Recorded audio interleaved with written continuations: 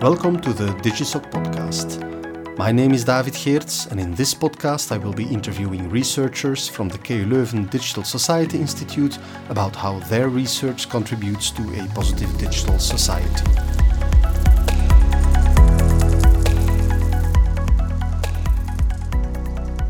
Today I am talking to Rani Van Schoors. Rani graduated in 2019 at Ghent University as a Master of Science in Pedagogical Sciences with a focus on educational sciences. After she obtained her master's degree, she joined the ITEC research group at KU Leuven Campus Culac and the Center for Instructional Psychology and Technology, or CIP&T, at KU Leuven as a PhD student on the iLearn project. In this research, she has studied the potential of digital personalized learning in Flemish elementary and secondary schools, with a specific focus on the teacher in all 5 studies of her PhD. This is the topic we will also explore further in today's episode. Welcome, Rani. Hi, David. Yeah, thank you for having me. I've never done a podcast, so I'm very excited to be here today. That's great to hear. Okay, so let's dive in, because digital personalized learning is a very broad topic, I can imagine. So can you first, for listeners, briefly say what the research was about? Because I think you finished your PhD recently, and then how you think that it contributes to a positive digital society. Yes, so my research was about digital personalized learning, which means that students learn in an environment that is digital and that adapts to their needs. And we focused specifically on the teacher and how they can use this in a real-life classroom. I think it contributes to the society as we're moving more and more into the digital spheres. And sometimes teachers encounter these technology pushes which they're not ready for. And so we want to counter a bit of that aspect. Mm-hmm. Yes. Yeah. And your focus specifically, as I said in the introduction, is elementary and secondary schools. Yes, because I'm also working within the iLearn project. So my PhD is part of iLearn, which is a project of the Flemish government, which wants to bring digital personalized learning, or DPL, as I will say briefly from now on, into the classrooms in Flanders. So, yeah. Okay, great. Before we talk about the research itself, why did you choose to do research on this topic? Yeah, well, as a master student, I was very triggered by new technology. At that moment in time, I was studying virtual reality, and I've always had this interest in innovative technology and how it's implemented in education. So when I saw the vacancy for doing a study on digital personalized learning, to bring it to examine the potential and to bring it to real life classrooms, I was very triggered and determined to go for it. So yeah. Okay, great. Yeah, so new technologies in the classroom, I think this is a very hot topic, definitely. Can you maybe talk a little bit, and then we'll look into the results as well, about the different activities that you did in your research? I talked in the intro about 5 different studies. You can, of course, choose a couple to focus a bit more on, where you think, okay, there are the most interesting results. But can you talk a little bit about your approach? Yeah, I will maybe give a short overview and the context in which we did these studies. So when examining the potential of digital personalized learning in education, we really looked at 4 different challenges, and we saw that there are difficulties with conceptualization. So there are a lot of different terms and definitions regarding DPL, but also operationalization. There are a lot of different tools with a lot of different adaptivity possibilities. The impact is also not really clear. It's really ambiguous. It's really not that clear in studies, and the implementation. It's not really implemented in schools already today. So studies don't really focus on implementation, and they tend to forget the teacher in this whole study. So we want to tackle these 4 challenges by performing 5 studies, and we first did a systematic review where we really dove into the literature, looked at the conceptualization, the tools, the impacts, and also the implementation. And then in a second layer of our research, we looked at the teacher perceptions, needs, wishes. So we did that by doing focus group interviews and a large-scale survey. And then in a third layer, we really dove further into the field by designing our own tool together with teachers, relying on their needs and wishes. And we also, we implemented the tool, so we gave it to teachers, but not really saying upfront how the teachers should use it. So we didn't give some instructions on how to use it. So we saw very different things happening, and that's the end study of my PhD. Yeah. Okay, very interesting that you also developed something and then tested out and see how people really used it in practice. Yeah. But maybe let's go to the beginning first, and because you said indeed, there's not very clear what DPL is then specifically. So maybe you can shed some light on that then. What do we understand with when we talk about digital personalized learning? Yeah, so in the systematic review, we looked at different concepts that were used regarding learning, the digital aspect. So many authors use computer-based or an intelligent tutor system, or all these things that relate to the digital aspect. And then there are also different concepts used for the digital, personalized aspect. So, for example, you have the adaptive tools or personalized tools, but those two things are not the same, and they are used interchangeably. So it's not really clear, and we dove a little bit deeper into that. But also with regard to the definition, there are a lot of different definitions that are used, and we looked at the similarities between these definitions, and based on these similarities, we created one comprehensive definition that most authors, I think, would agree with. So, was that? Yeah, that's what we're interested in. Yeah.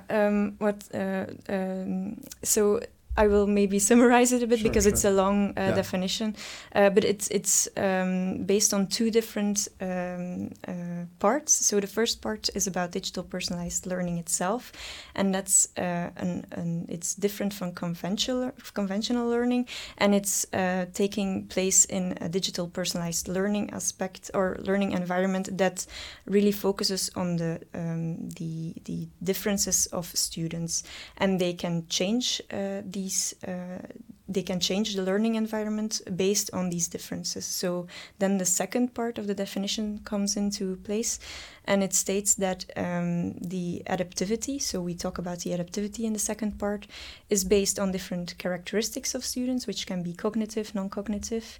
It's based on, it can be controlled by different actors, for example, the learning environment itself, the student, but the teacher also. And it's also, we also say that it can be strengthened if teachers really use the data that comes out of these tools more, so it can be strengthened, this adaptivity.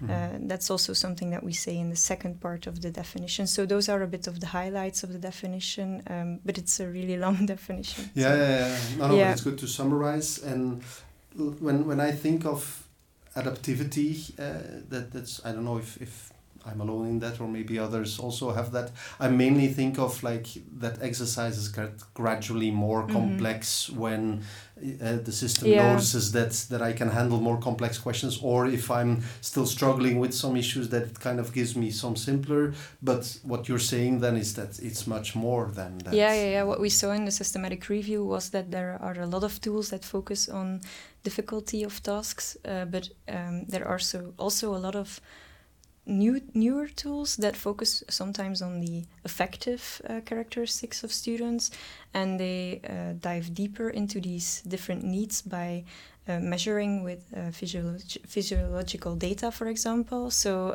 there are new tools coming that really have exciting new adaptivity forms. And how would they then adapt? What would they adapt, let's say, for the student? So if they notice that a student is more, I don't know, stressed, Yeah, probably. for example, more guidance or more. There are also tools that differ in presentation of tasks, so they get more abstract if children show mastery of tasks. So that's, for example, something that can change. Yeah. Okay, so there's much more to it than at first sight we might think, and then. If I can move to that part, you talked about operationalization, meaning like the tools that exist. That was the second study, or it's a second challenge. So we saw, we saw that there are a lot of tools, and sometimes it's also not clear for teachers how to find the right tool for the right moment, for the right student, for the right course. So it's always a bit difficult if you want to find tools, and there are not a lot of tools that are available in Flemish education. So that's also something that's difficult for teachers sometimes. But we do see that the classes get more diverse. So it's really a need that that tools could bring some support to teachers to deal with this. So and how did you address that? We looked at teachers' needs and wishes regarding the operationalization of tools. So we asked what would they like as adaptivity, or for example, we also discussed dashboards and how they would like to manage the learning process of children more. What data would they use? And based on those insights, we saw that teachers were very happy with or very enthusiastic about adaptivity, but there were some concerns as well, and we really try to tackle every aspect of different types of tools and take into account the needs and wishes. For example, we saw that teachers were really looking for tools that can be used for computational thinking, because, for example, for programming, there's a lot of diversity between students. Some took part in after-school initiatives and already have some prior knowledge, but others really start from zero. So teachers find it really difficult to deal with that in large class groups, and they said that DPL tools would be really good for this context, and that's something that we took into account later in the PhD when we created our own tool, because we created a tool for programming in the first grade of secondary education, where there is a learning trajectory, and students go from visual to hybrid to textual programming on their own personalized pathway. Yeah. Okay, that's interesting. Then. Tell me if I'm skipping over steps that you would like to address, of course. But then the third challenge, if I remember correctly, was impact. Right? Yeah. We saw that in the systematic review. We always are a bit cautious when we're talking about impact, and together with a systematic review, because we didn't do a meta-analysis, so we cannot say anything about the impact. But we saw that most studies report a slightly positive trend in learning outcomes. Outcomes. And we always are a bit cautious about it, because we saw that the design of these studies are not really optimal, because sometimes they compare a digital versus a non-digital tool, the digital tool versus pen and paper tasks, to really get this impact and show that there is an impact, but we're not really a fan of those designs. Why not? Because if you're using a tool, you can already have an increase in motivation, and then it's not because of the adaptivity within the tool, or so you have to be really cautious when you're setting up a design to measure the impact of adaptivity in general. There's a lot of confounding factors. So what would you need to do then? Set up a study with a tool where you have the only thing that changes is the adaptivity in the tool. For example, the same tool but without the adaptivity, and then the adaptivity of the tool to groups. But that's not something that you did yourself as a study? No, I did not do that, because it was in the planning, but we saw that the field was really it was not really a clear field, and we just wanted to explore that first before we could go to that step of measuring the impact of DPL. First we wanted to have a clear vision on what is DPL, what is it for teachers, and also your tool can be very good, but if teachers use it in another way, then so that's something that we wanted to address first, and we kept on going in that direction. And then, like you said in the intro, you developed your own tool. So please tell us more about that. So the tool was made in the iLearn environment, the project that I was telling you about earlier. It's a library, a bit like a Netflix library for teachers, where they can see different tools and they can create their own learning tracks. And we created our own learning track in the library of iLearn, and we used 3 tools. So we used Futureproof, where students can program with blocks, so they don't have to know the code behind the blocks, and it's an easy way to start with programming. And students that didn't have really a lot of prior knowledge really started in that phase first. And then there is a second phase where they code in Minecraft Education Edition, and there they see the code behind the blocks and they can adapt some minor things, and then they see it changing in the code, or vice versa, they see it changing in the blocks, so they get to know the syntax of the coding more. And then in a later phase, students were led to Dodona, and there they really got simple but textual programming tasks. What is that? Dodona. So it's from Ghent University, and it's like an environment where they can give in their own codes, and then they can see if their code is right or they made an error, and they get little tasks like print function, or like really basic, but it's really only textual. So that's a bit harder for the ages in the first grade of secondary education, where they are 12 to 14 years old. So it's not really, it's the harder advanced level.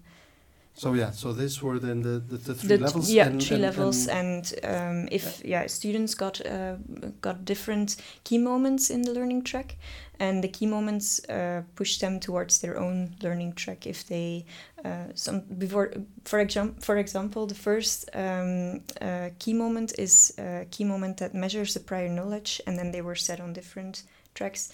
Another key moment is where we ask students if they want more information about, for example, a certain way, and if they want more information on that. And then we have another key moment where they check if students really were true to if they answered it correctly, if they didn't overestimate it themselves, and then we have all these key moments throughout the learning track to guide them on different and that's where tasks. The adaptivity takes place then. And then we handed it to teachers to implement it, and we saw very different things happening. So you said that you didn't have like a clear instructions for the teachers. No, because in the literature there's no clear didactical principles on how to use DPL in a right way in your classroom. And as a first step towards these didactical principles, we wanted to first explore how it's used and maybe learn something from different approaches. And we had 4 cases of teachers, 2 individual teachers and 2 co-teachers.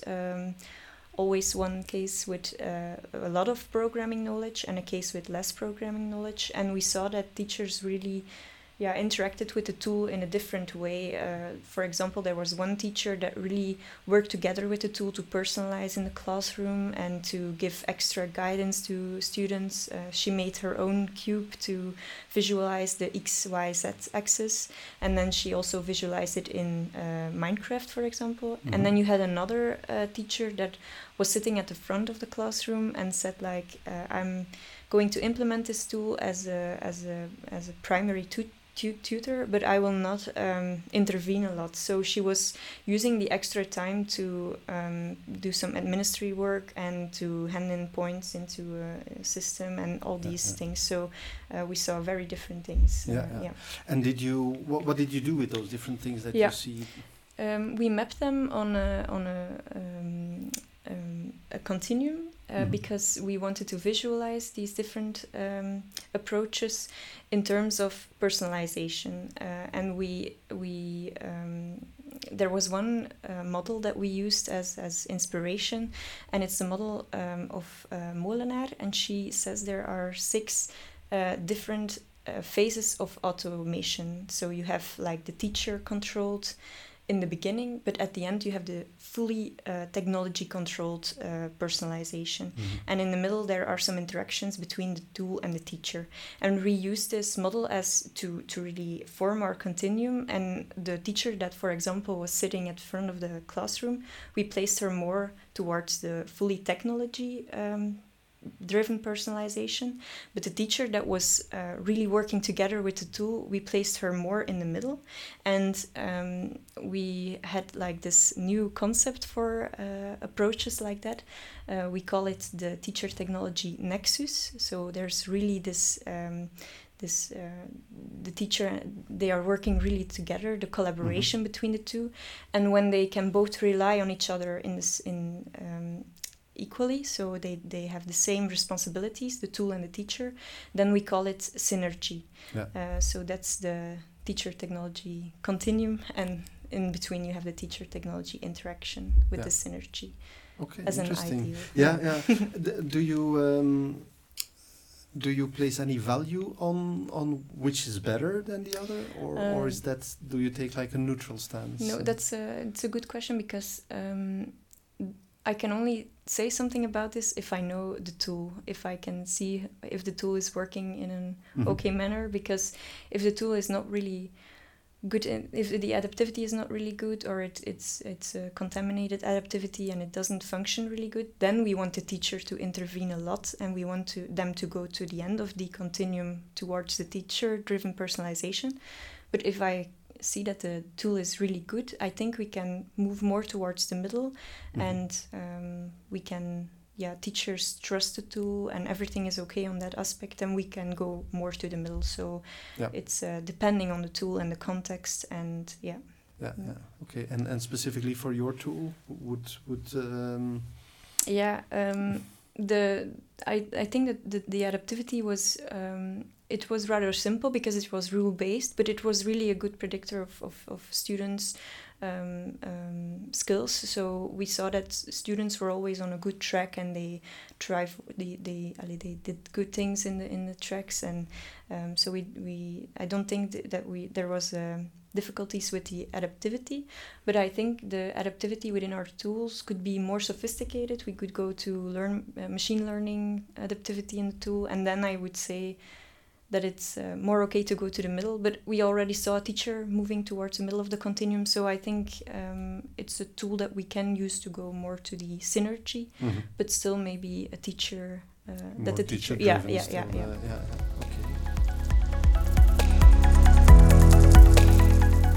Let's move a bit towards the more general implications of your research, and the first question is, and of course, I mean, I think we already touched a little bit upon that, but who do you think will benefit from your research?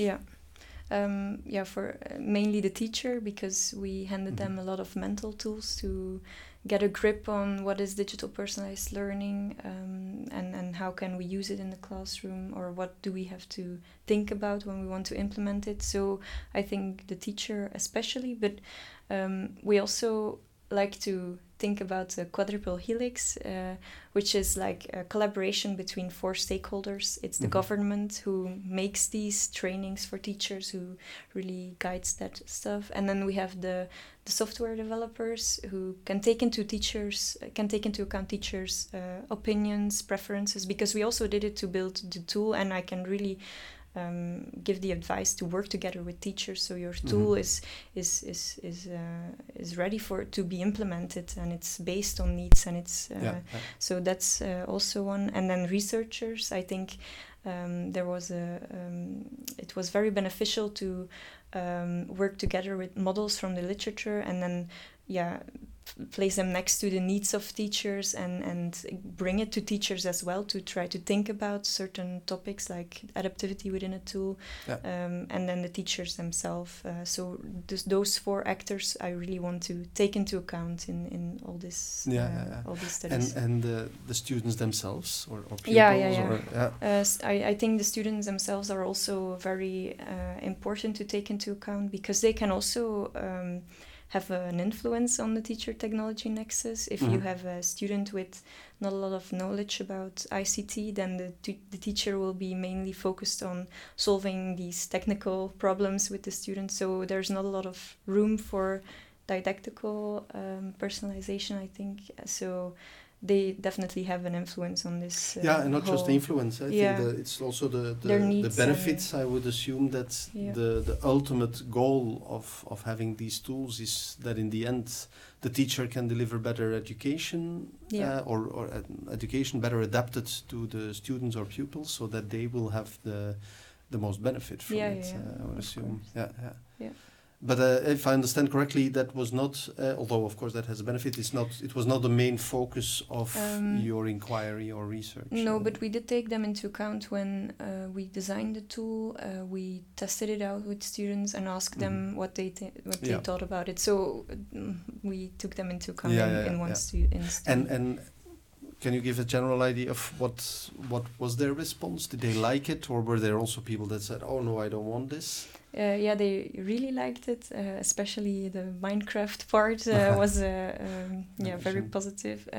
But what we saw was that some students that were misunderstood sometimes as the harder students that never listen or something like that, they were really thriving in those learning environments. And sometimes teachers were like, I didn't expect this. They're working very individually. That was something that I will always remember from that study. That was very that's interesting. So you really like that you can capture the attention of students that maybe are otherwise difficult to reach. I think that also leads already a little bit in the next question where we talk about values, because when designing technology, which is also what you're doing here, of course, and studying and so on, there's always values that are at play, either explicitly or maybe implicitly. So which values do you think are embedded in your research activities or outcomes? Again, I'm looking toward the teacher, but I think teachers' empowerment and really augment them. That's a new concept that is getting more and more popular in the DPL literature. Augmentation of teachers, it's something that came from this big discussion in the field. So there are these enthusiasts that say DPL will take over everything and teachers will be replaced, and then you have the skeptics that say no, it's not happening, this technology, it's just a hype and it will go away. And in the middle there are the DPL thinkers that say we have to acknowledge these challenges, but also look at the potential that the new technology is bringing towards us, and they really think about bringing the teacher and the technology together to augment them. So that's something that I was thinking about for this question. That's interesting. When talking about empowerment and augmenting and technology specifically, there's always the question of the people that are less inclined to use technology, or maybe people that are a bit afraid of using technology. How does that play in the DPL literature, or specifically have you encountered that as well? I've seen it in the literature, specifically towards teacher trust in tools. Also their voice and choice in when it comes to these tools. So the literature is moving more and more towards collaboration with teachers, because if you take teachers into account at the beginning of your research, when you really make these tools, then they are more interested in using it in their classroom, or they are less afraid because they know already what the tool is about and how the tool works. And so we also try to take that into account in our studies by doing the collaboration when we developed the tool and also when we implemented it. And we always thought of the teacher in our studies, and it's something that I'm seeing more and more in the literature. So so not just the top down here. No, is the no, tool, no. you have to use it now. And no, we're long past that. Yeah. Giving a list of tools to teachers, saying these are good tools. That's not the way to go. You have to really think about needs, wishes, preferences. And include them in. Include them, yes. In the discussion and the implementation. Interesting. Looking a bit further in the future, because your PhD has just finished. Of course, it's within the iLearn project, so I assume there's some visibility. But before we tackle that of how to create the impact, is what would a future society look like where, based on your research, let's say, what would you like the future to look like? I believe our research is part of a big complex puzzle. So the quest to deal with students' differences, it will always be there. It was always there already to begin with. So I hope we provided some corner pieces by bringing the definition to give a bit of clarity in the field so that other authors can build on it, but also teachers can build on it, know what to expect. So I hope that we provided some corner pieces of the puzzle that can be built upon further. And would, let's say, if in the future everything would go as you would hope that it would go based on your research and like unlimited resources and possibilities, what would that be then? Would it be, I mean, I can imagine, for example, that you would say every student or pupil or wherever they are, they will have their own personalized trajectory based on their, like, not just cognitive abilities, but also, like you said, maybe emotional state and so on, and they really have their own personalized track. Is that a direction that would be worth going to?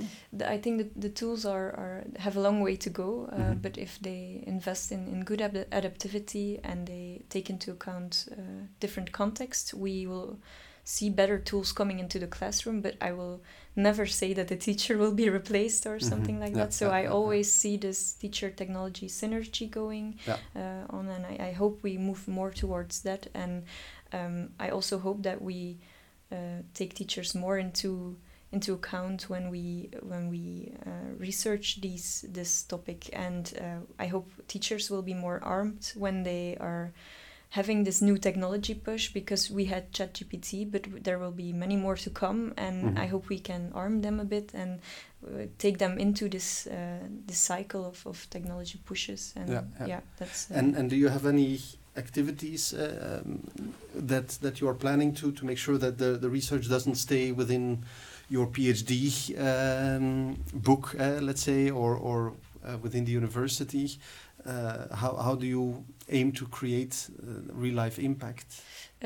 So the tool is there to help. We made this tool. It can be accessed anytime. Also the different concepts I will take further into research now, because I will do a postdoc about AI in education. And in iTech, our research group, it's very important to work together with teachers and to create new things together with teachers. So, for example, there I can take into account these new concepts and show them and give them these tools to work with.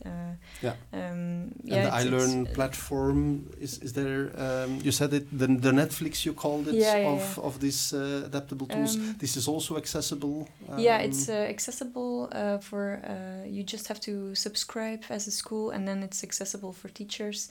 Of course, it's a project. It's coming to an end soon, but there will be soon I think there will be news about how iLearn will live on and how the government will make it further accessible for teachers. So the goal is that it will remain available then after the project ends? That's the goal, but I don't really know what decisions were what the decision will be on that. So let's hope so. Sure. Okay. Good, thank you. That was a very interesting conversation. I learned especially that, and I think that's a positive thing, that it's not technology that needs to be in control, that there's really like a synergy, collaboration between teacher and technology, and that gives the best results. But of course, in order to do that we need to really involve the teachers themselves in the design implementation and whole discussion around that. I hope that's a good summary. That's a very good summary. Yes. Okay, thank you, Rani, for this very interesting conversation. Thank you. Thanks for listening to this episode of the DigiSoc podcast, in which we share research and insights from the KU Leuven Digital Society Institute. I hope you enjoyed this conversation with Rani Van Schoors about her research on digital personalized learning. Her work is just a small part of a larger conversation on how we can create a positive digital society. Be sure to join us next time for more discussions with DigiSoc researchers. Until then, stay curious and critical about the digital world around us.